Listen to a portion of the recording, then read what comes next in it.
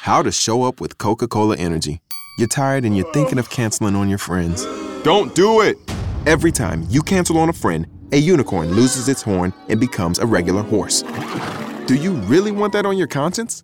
Instead, grab an ice-cold can of Coca-Cola Energy with delicious Coke taste and reinvigorating energy.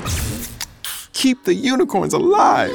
Show up every day with Coca-Cola Energy. Energy you want, taste you love. Hey there, I'm not going to set you free. We're going to set you free. I'm Leslie Marshall in Los Angeles. He is Brad Bannon. And Brad, are you in Boston or D.C. this week? Today I'm in glorious Boston today. Now, about to get that March, spring, winter, or spring snowstorm. Yeah, we're due for about 3 or 4 inches, so happy welcome to spring for everybody. You know, we need to talk about a lot of stuff in this hour, and I'm glad to have you with me, as you are every Friday hour, too. I keep showing up like a bad penny. Let's talk about Iran. Iran and 6 world powers, of which we are one, suspended negotiations on this nuclear deal. It's a very historic nuclear deal. They're set to convene again later next week. They're at a deadlock, and they hope to break that deadlock. The deadlock is over sensitive atomic research and lifting of sanctions. It sounds like the deadlock is pretty much over the meat of the entire negotiation and the entire conversation. They want their sanctions lifted. We don't want further uranium enrichment and certainly atomic research. Talk to us about this deadlock. And, you know, obviously this makes somebody like Netanyahu smile today, but this doesn't mean that there's not going to be a deal, right? Well, no, they have until March, the last day of this month. They're under a deadline to reach some kind of agreement or not by March 31st. So if they meet again next week, they still have time. You know, I'm sure there are a lot of people who are happy that the negotiation broke down. As you said, Netanyahu, I'm sure, is thrilled. Probably also the 47 Republican senators who wrote a letter to Iran basically sabotaging the negotiations show between the 47 Republican senators and Netanyahu. Fine. Anybody who has a kid who's draft age, it could be sent to fight in a war in Iran. It's not a good thing. Most definitely. Is John Kerry the one to broker such a deal? He's the Secretary of State. That's why. I know his position is, but I mean, is he, you know, looking at his background, do you think that John Kerry will, if anybody, be the one that's able to succeed? Yeah, I think, you know, Kerry is specialized all the time. He was in the Senate. He was on the Foreign Relations Committee. And in case people forget, he was a combat veteran in Vietnam, so he knows what war is like firsthand. I think he's the perfect guy. Okay. So what if you had to predict, since you're a predictor guy and I go to you for prediction, what do you think is going to happen? Or do you think that everybody's going to back into separate corners and nothing will be done and Netanyahu will have a party? I think this is my prediction. I'm a lot better predicting presidential politics than I am international affairs, but I think by March 31st there'll be some kind of agreement. Both parties have an interest in doing this thing. Iran is suffering economically because of the sanctions. The economy's a mess because of the sanctions, and the people are unhappy. The Iranians are unhappy because the economy's so bad, so they got to get these sanctions lifted. And the United States, Russia, China, France, and Germany all want to basically neutralize nuclear weapons in Iran. So, yeah, I think they're going to come to some sort of agreement by the end of the month. And, you know, what will happen being that Netanyahu, you know, when we look at Israel and their concerns about this, that he clearly doesn't want this deal. He really doesn't have a say, correct? No, he doesn't. He's not a part of the United States government the last time I checked. Well, no, but it's not just the United States. There are other nations that are part of the state. There, as you said, there are 6 nations altogether, and they're basically the big world powers, and Israel is not one of the nations. Most definitely. What happens then? There are people that feel that Netanyahu will strike against Iran, strike first for fear of them striking him, A. And B, the reality is that Iran could already have, or maybe has had for years, a nuclear weapon. We really don't know.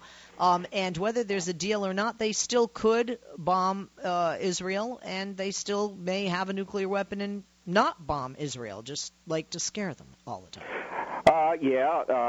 Most analysts believe, intelligence people believe they don't have a nuclear weapon yet, but could probably put one together in a year unless they get frozen by these negotiations. Basically what bothers me about this whole situation is there are some people, and I would include the 47 Republican senators who signed that treacherous letter last week, who aren't going to be happy with any negotiated agreement. I mean, they've already decided it's a bad agreement without having any clue what's in it. And so what's the alternative to that? Okay, we go to war.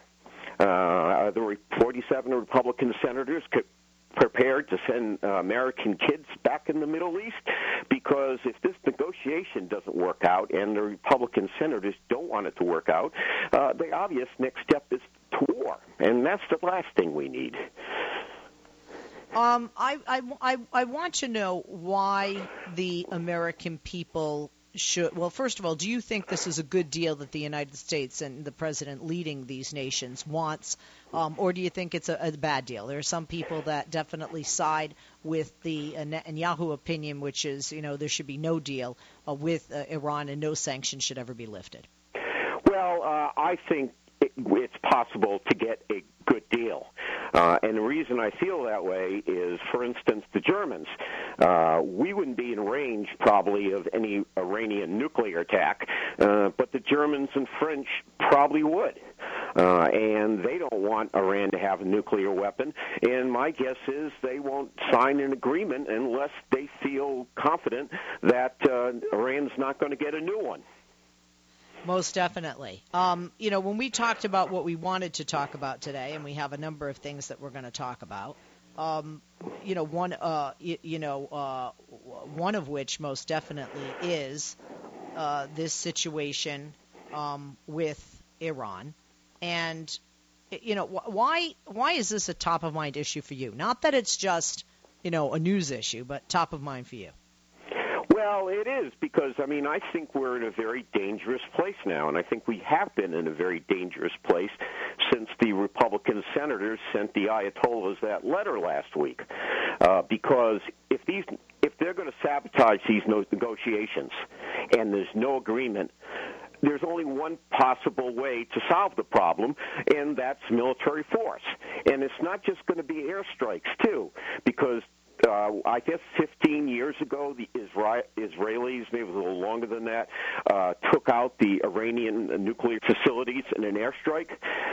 They're not going to be able to do that again because the Iranians have cleverly put everything they're doing below ground so they're not susceptible to an air attack. And so if this agreement doesn't work out, we're talking about American boots on the ground. And I just think that would be a terrible mistake. The United States is in no position to fight another Middle East war, and so these negotiations had better work out because American kids are going to die if it doesn't. Oh, no question about it. Do you think that, if you had to bet money, do you think Iran already has these weapons? They've been enriching uranium for years. I have talked to a couple of intelligence experts. One I had on your show a few months ago, and he was a former U.S. intelligence officer, and he believes Iran doesn't have a nuclear weapon, but could put one together in about a year. And since he's an expert on this situation, I'm going to go with him. And also, when we look at Iran, although we have a more moderate political leader that had replaced Ahmadinejad, the new supreme leader seems to be even more to the right of the former supreme leader, and that supreme leader is over Rouhani. So how does that come down? It would seem that the religious faction of Iran's leaders don't want a deal, but Rouhani realizes the economic impact that these sanctions have had and how necessary it is to have those loosened, or if he can get as many, if not all of it, lifted off of yeah, well, you're the absolutely right. The politics in Iran is very delicate. You have a prime minister who's considered a moderate, who desperately wants to come to some sort of agreement with the other world powers, and you have the Ayatollahs who don't want any kind of deal at all. And see, going back to that letter, which I think was a horrible thing to do, essentially what the 47 Republican senators did is they gave the Ayatollahs ammunition against the moderates by saying, okay, we don't want the agreement either. So that strengthened the hand of the Ayatollahs at the expense of the moderate elements who want a treaty, which is why I think that letter was so dangerous. We're going to take a break. We'll be back shortly. I'm Leslie Marshall in Los Angeles. He's Brad Bannon in Boston. We co-host Hour 2 every Friday here on the only true democracy in talk radio. Follow me on Twitter at Leslie Marshall. Follow Brad at Brad Bannon 1. And you can send emails to lesliemarshallshow.com. Brad is president and CEO of Bannon Communications Research. Check out his site, bannoncr.com. We're going to take a break. We'll be back after this. Don't go away. We're back. I'm Leslie Marshall. Welcome back. Only True Democracy in Talk Radio. I am talking with Brad Bannon. He is in Boston. I am in Los Angeles. And I mentioned Netanyahu, so let's talk about Netanyahu. Netanyahu had always said, Brad, that he was in favor of peace negotiations. He wanted to sit down with Mahmoud Abbas, the leader of the Palestinian state, part of the Palestinian state, obviously Hamas the other, and talk about a two-state solution, recognizing the Palestinian territories as a state. Prior to the election, he continued with that until the 11th hour when the polls showed him trailing. And then he made disparaging remarks about Arabs, who Arab Israelis make up less than 20% of the population, and in an interview, boldly said that there would be no two-state solution if he were reelected. Now, the European Union, which he needs financially, and the United States, which he certainly needs financially, and both the U.S. and the EU, which he needs politically and as allies and militarily. Israel may have the strongest army in the world, but they don't necessarily have the strongest Navy, Air Force, Coast Guard, and Marines. Right now, Prime Minister Benjamin Netanyahu seems to be backtracking from that declaration prior to the election, that statement that no Palestinian state would be established on his watch. The president and his administration clearly are infuriated. Do you think anybody's buying this backpedaling? And, was he lying then or is he lying now? Well, that's a very good question, Leslie. As you said, 2 days before the election, he said he would not accept a Palestinian state under his watch. And then the day after the election, he basically said, I was just kidding. And now he's back in favor of... Got your vote, thanks, screw you, but I don't think that is the thing. It's, that's an important fundamental issue. You can't change your mind on an issue like that. You're either for it or against it.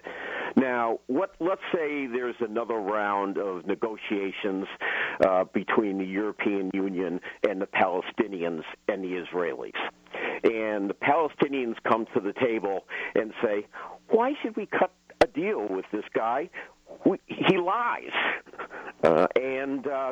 I basically what Netanyahu did by zigzagging so much over this issue in the last few days is he basically sabotaged the next round of negotiations. Let's also talk about, can he keep one foot in each side? He really can't. He has said he would build more into the settlements, and he certainly has been building, more housing in the settlements in the years past, much to the anger and opposition of not just the United States, but many in the international community. And speaking of the international community, the Palestinians are reaching out to the international community. Yes, they're applying for full membership in the United Nations. And then at that point, when they get to that point, there's going to be a big fight on that because the Israelis will try to stop it. And in the past, whenever the Palestinians have applied to be a separate nation represented in the United Nations. The United States has used its veto power to kill the deal. But it's not going away because just about every other country in the world wants to recognize the Palestinians. And this is just a mess. The reality is, in order to receive some kind of agreement between the Israelis and the Palestinians, they're both going to have to give up stuff. What the Israelis have to do is basically say, okay, we're not going to build any more settlements in the disputed territory. And what the Palestinians have to do is they have to fully recognize Israel's legitimacy as a nation. And both of them are hardcore extremists, and no one wants to give. It's sort of like American politics in a lot of ways. And as long as neither side gives, they're not going to have an agreement, and this tension in the Middle East is just going to go on and on and on. No question about it. And, I have said, I heard an interview on NPR today with the key negotiator for the Palestinian Authority. And he strongly said, if you want to stop the violence, you have got to give these people what they've been asking. And then the reporter said, that sounds like a threat. He said, I'm not threatening. And he goes, I'm just warning based on the reality. And he goes, I tell people, we need a peaceful solution. But if you have no hope of a peaceful solution, you might say, well, Hamas, take it away. Well, he's precisely right. If you feel the famous German military strategist said, Von Clausewitz once said, war is politics by other means. So if you can't come to a political settlement at the negotiation table, well, there's only one alternative to that, and it's to fight. And that's the last thing anybody needs in the Middle East right now. And so Netanyahu is going to have to back down. The extreme Palestinians are going to have to back down. And if not, the Middle East will continue to be a tinderbox for decades. We'll be back. We'll take a break. I'm Leslie Marshall. Don't go away. Brad, a lot of things to talk about in this hour. And, of course, Hillary Clinton. You ever heard of her? Yeah, I think I have. Hillary Clinton's name comes up again. Anything with regard to Iran or Netanyahu first, since that was our shortest segment, as you know, in the hour? Well, I guess the one thing I'd like to say about Iran is my mother used to say, you judge people by the company they keep. And there are two parties that desperately don't want a nuclear agreement with Iran. The Ayatollahs and Tom Cotton and the other 46 Republican senators. They have basically stretched their arms out to the Ayatollahs and said, we're going to help you stop this negotiations. And so, again, my mother was right. You judge people by the company they keep, and the 47 Republican senators are keeping bad company. I want to know, I know we're going to talk budget, but I want to know from you your opinion of a couple of things with Hillary. One, the latest on the donors and not doing what she said, basically when you look at the news that came out today, she had promised, and despite that promise, her charity did not disclose donors. How big of a deal do you think this Clinton charity issue is? Will there be any political consequences? I mean, how big of a deal do you think this is? And what do you think about Gowdy sending the letter requesting the Clinton email server and the subpoenas to the aides and aides of aides before we get into budget? Well, first of all, in regard to Hillary Clinton, since she's left Foggy Bottom as Secretary of State, her favorability, her negative has risen significantly. Now, it was interesting. CNN just released the results of a national survey. Wait a minute. You're saying her negative has increased? That does not. But the polls show that she still will be the Democratic nominee and still will beat any Republican. Oh yeah, Democrats still love her, and that's well. Even some Republicans love her. 53%. Very few, and where she's hurting is independents. But despite that, And wait, why do you say she's hurting among independents? So is that the CNN poll released 2 days ago you're talking about? Yeah. There's been significant slippage in her favorability among independents. Democrats, no. Democrats don't care. They love her. But with moderate independent voters... So you think this is going to hurt her? Oh, yes, it will. But the question is how much it will hurt her. In the same CNN poll, CNN did trial heats between Clinton and all the possible Republican nominees, and Clinton beat each of them by at least 10 points. So she's been wounded. She hasn't been killed, but she's been wounded, and she's still running ahead of the Republicans. What do you think is going to happen? Will Clinton comply with the April 3rd date that she has to comply with Gowdy, or do you think he's going to end up asking the full House to vote on a subpoena? And would she really want to drag it out that way? My guess is she's not going to do it, and the House will issue a subpoena. And why do you think she won't do it? For the reason she gave at a press conference. The emails she deleted were personal, having to do with Hillary, with Chelsea's wedding, her mother's funeral. All right. So wait a minute. Doesn't she also want to be president? And doesn't she realize if she doesn't comply by April 3rd, and again, a complete speculation and prediction here, but if she doesn't comply, and you don't think she will by April 3rd, Gowdy, you think, will ask the full House to vote on a subpoena, and you have a Republican-controlled House. They're going to vote on a subpoena. Yeah. And then what happens? Then she has to comply with that subpoena. Basically, Hillary will ignore the subpoena and will be arguing about this for the next 12 to 14 months or whenever the presidential election is. You really believe that? Yeah. Okay. And what about the charity deal? There's no question this is a problem for Hillary. If I was her, or if I was advising her, I would tell her just to release everything, put everything in the open, take your lumps, and move on. One of the great things about Hillary Clinton is, she takes a licking, but she keeps on ticking. It's amazing how, considering the fact that she's been attacked and attacked and attacked over the years, that she's still leading every Republican presidential candidate by more than 10 points. And the reality is she has developed an honor where she's impervious to a lot of these attacks. But she would do herself well if she releases everything and moves on. But I don't think she's going to do that, but that's what I tell her to do. So, you think she's going to ignore the subpoena? And how badly is it going to hurt her? As this is not a kitchen table issue, and this is much more of an inside the Beltway issue. So, don't you think people are kind of tiring of it? Isn't that what polls are showing also? Oh yeah, it does. I think that's exactly what Hillary Clinton is thinking. Americans have tuned out the Republican attacks on Hillary Clinton because they're always going on. They never stop. And it's like the boy who keeps crying wolf. Americans are so tired and bored with the Republican attacks on Clinton, they don't pay attention to them anymore. And that's why Hillary's running double digits ahead of all the Republican presidential candidates, because voters care more about the economy than they do Hillary's email. Okay, talk to us lastly, and I know you just touched upon, but a little bit more about the Clinton charity issue for people that may not understand. Tell us about this.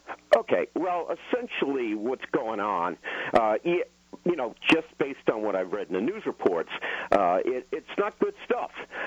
Basically, what's happening is they're taking contributions, supposedly for human rights, from countries like Saudi Arabia, who's not exactly a pioneer in women's rights, since they don't even allow women to drive there, and it looks hypocritical. They're getting money from all sorts of places, and some of the places they're getting the money from are for bad people. So that people understand, the Clinton charity is not just about the Clinton Global Initiative. It's not just about Hillary, though. It includes, Bill. It includes Chelsea, and they're not Bill. And they're not right. Bill, former president. They're not running for president. Yeah, but, well, again, it works both ways for Hillary. This is not the first time that Bill has dragged her into the mud, obviously. But at the same time, this is something Americans could give a good goddamn about because they want to hear what the candidates have to say about jobs. And they hate these discussions about emails and charities because they're not addressing the issues that voters want to address, like the economy, like our relationships with countries in the Middle East. That's what they want to hear about, not this stuff. And the GOP for super PACs accept for foreign donations. How come the Clinton Global Foundation cannot? Because anytime it comes to, especially to Hillary, there's a double standard. So you would agree this is clearly a double standard? Oh, absolutely. I mean, look at what happened last week. There are two things. I was in Washington all last week, and there are only two things that people in Washington talked about last week: Hillary's emails and the Republican letter to the Ayatollahs. And I would bet you that if you measured all the news coverage on those two issues, that Hillary's emails have got a hell of a lot more attention than the 47 Republican senators who signed that ridiculous letter. We're going to take a break. We'll be back on Leslie Marshall. We're back on Leslie Marshall. He's Brad Bannon, President and CEO, who runs Bannon Communications Research, a polling message development media firm which helps labor unions, progressive issues groups, and Democratic candidates win public affairs and political campaigns. Well, let's talk about the GOP's budget, and more so the GOP's budget drama. The House Majority Whip, Steve Scalise, a Republican from Louisiana, wanted to avoid any embarrassing snafus when the GOP budget hit the floor, but he found trouble, and even a week early. Now, he and the GOP leaders found themselves on their heels just the night before last after Budget Chairman Tom Price's, Republican from Georgia, first budget markup screeched to a sudden and unexpected halt. Why? Talk about it. What's in it? Well, again, there's a recurring theme with the Republicans here. And the recurring theme is they can't get their own act together. And because they can't get their own act together in their own caucus, they go out there with a divided front, which makes them easy pickings for the president. Again, there was a big argument within the caucus between the Tea Party folks and the so-called moderate conservatives, and the Tea Party folks are angry because they don't think the budget cuts went far enough. And, it's the same old story. Speaker Boehner can't control his own caucus. He can't control his own caucus. He can't control the House. Okay. So, again, he can't control the House, but Republicans are, in fact, in control. And we pretty much know what their budget's going to say, what it always says, which is slash entitlement programs, which they like to call them, Social Security, Medicare. Do anything you can to take money away from the Affordable Care Act or cut programs like food stamps. In other words, what can we do to benefit the rich and to hurt the middle and lower income portion of the United States? So we're not going to see anything or hear anything new in this GOP budget, are we? No, you're exactly right. It's business as usual. My favorite statistic from the new Republican budget is there are basically about $800 billion worth of cuts in education, in health care, in transportation. And there are also, the Republican budget contains tax breaks to business, and get this, that mount up to about $800 billion. Tax deferrals for hedge fund managers, freebies to oil companies, deductions for corporate jets, all that equals about $800 billion, and that's exactly what they're cutting from education and health care and transportation. The Democrats and the Republicans are never going to agree, and the Democrats really don't have a voice with the number of seats that the House has. The Republicans have in the House. Oh, no, they don't, but they have the president. And I think what's going to happen is, and bolt yourself into your chair, Leslie, because you're not going to want to hear this, or your listeners, we're headed to another budget stalemate later in the year. The new budget has to be passed and in operation by October 1st of this year. And what I fear is going to happen is going to go back and have the same, stand down because the Republican, the president won't sign a budget that cuts these programs and also privatizes Medicare. And we're going to be back to the same old budget stalemate we have been in the last few years. So the people understand who may not understand the motivation behind the privatization of Medicare, once again, to line further the rich CEOs in these private corporations' pockets who write checks to our dear Republican friends across the aisle. Yeah, and basically what the Republicans want to do by privatizing Medicare is give control of your health care benefits to the same brainiacs on Wall Street who brought down the economy in 2008. Now, that makes a hell of a lot of sense. But that's essentially what they're doing. We're going to trust your investments in Wall Street instead of the government. And, these are the same brainiacs who brought down the economy in 2008, and we're going to trust them with your savings for health care in your old age? I don't think so. What bothers you most about this particular GOP and this particular budget? Because you're more of a numbers guy than I am. Well, what bothers me is that the Republicans keep screaming about the need to reduce the deficit. But they don't do anything to eliminate or even reduce corporate tax breaks, and they want to increase defense spending. And basically, they're going out for more defense spending and more corporate tax breaks, and those come on the backs of poor kids who are not going to get a meal. It's coming on the backs of seniors who are going to lose Medicare, and they just care more about corporate America than they do the average American person. That's what bothers me. Let's talk about one of the issues here. And one of the issues is even though the Republicans want to reduce the deficit, they want to allow more defense spending. That would add to the deficit. But don't we sometimes have to add to the deficit when we, quite frankly, I think we could use perhaps some more money with defense spending. But at the same time, these guys are talking out of both sides of their mouths, their pens, their votes, because on the one hand, they want to add to the defense, but on the other hand, they want to take away from because we only have temporary funding of the Department of Homeland Security. Well, it's a matter of priorities, Leslie. The only way you can get increased defense spending and keep corporate tax breaks is to screw somebody. And let me give you an example. The new Republican budget, 8 million college students will lose their Pell Grants because of education cutbacks in the Republican budget. That's what you're doing. So what's more important, building a tank or educating the next wave of leadership in the United States? Right now, whatever the Republicans do, they know the president's going to veto anything that is going to have the cuts that they would have, like you said, to screw somebody. So some Americans say, why bother? This is just a waste of our taxpayer time and money. I think Americans are tired of all these symbolic gestures of budgets by both left and right.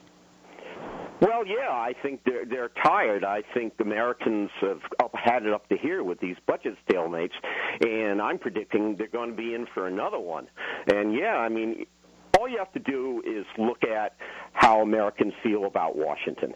They hate Washington, and these budget stalemates are the classic reason why they do it. They feel that people in Washington can't do their job. They're doing their job, not getting paid very much for it, but they don't trust the people in Washington to do their job because we keep running into these stalemates on the budget. And when we look at these stalemates, why do you think, because really, when you look at the Budget Committee Republicans, this provision you would think would win over defense hawks, right? And those defense hawks and winning them over would secure enough votes for that budget to clear both the panel and the full House next week. But they know there's not enough GOP support to pass the amendment that was eventually offered by Congressman Todd Rokita from Indiana, Republican, obviously. And I'm wondering, why do you think that it didn't win over the defense hawks or all the defense hawks, and why didn't this have enough votes? This is clearly up the GOP alley. Well, yeah, and it's the reason they couldn't is that in order to get the defense cuts, they're kicking around seniors and college students. But don't Republicans do that just on a Saturday afternoon for sport? Well, yeah, they do, but, some Republicans, a few Republicans are still in districts that are competitive. And those were, one of the great ironies of this is with the budget hawks, the Tea Party taking a hard line, the first casualty are going to be the moderately conservative Republicans who come from competitive districts and are going to get beat up by their Democratic opponent for basically screwing college students. What do you think? I mean, the American people don't like Washington. They don't like when the parties fight, Democrats and Republicans. But this is a fight among Republicans that can't agree on this issue. Well, yeah, I mean, there's that old expression, St. Patrick's Day, and I'm Irish because I can say this, God invented whiskey to keep the Irish from controlling the world, and I would guess that God also invented the Tea Party to keep the Republicans from controlling the world. That's what's happening here. You ever hear something and know the world will never be the same? Houston, we have liftoff. Well, wait until you hear this one. Half price coffee. That's right. Get into McDonald's weekdays before 10:30 a.m. for any size premium roast coffee or iced coffee. Both made with 100% Arabica beans, both half the price. Good is brewing. And that's the sound of your morning changing. Limited time only. May not be combined with any offer or combo meal at participating McDonald's.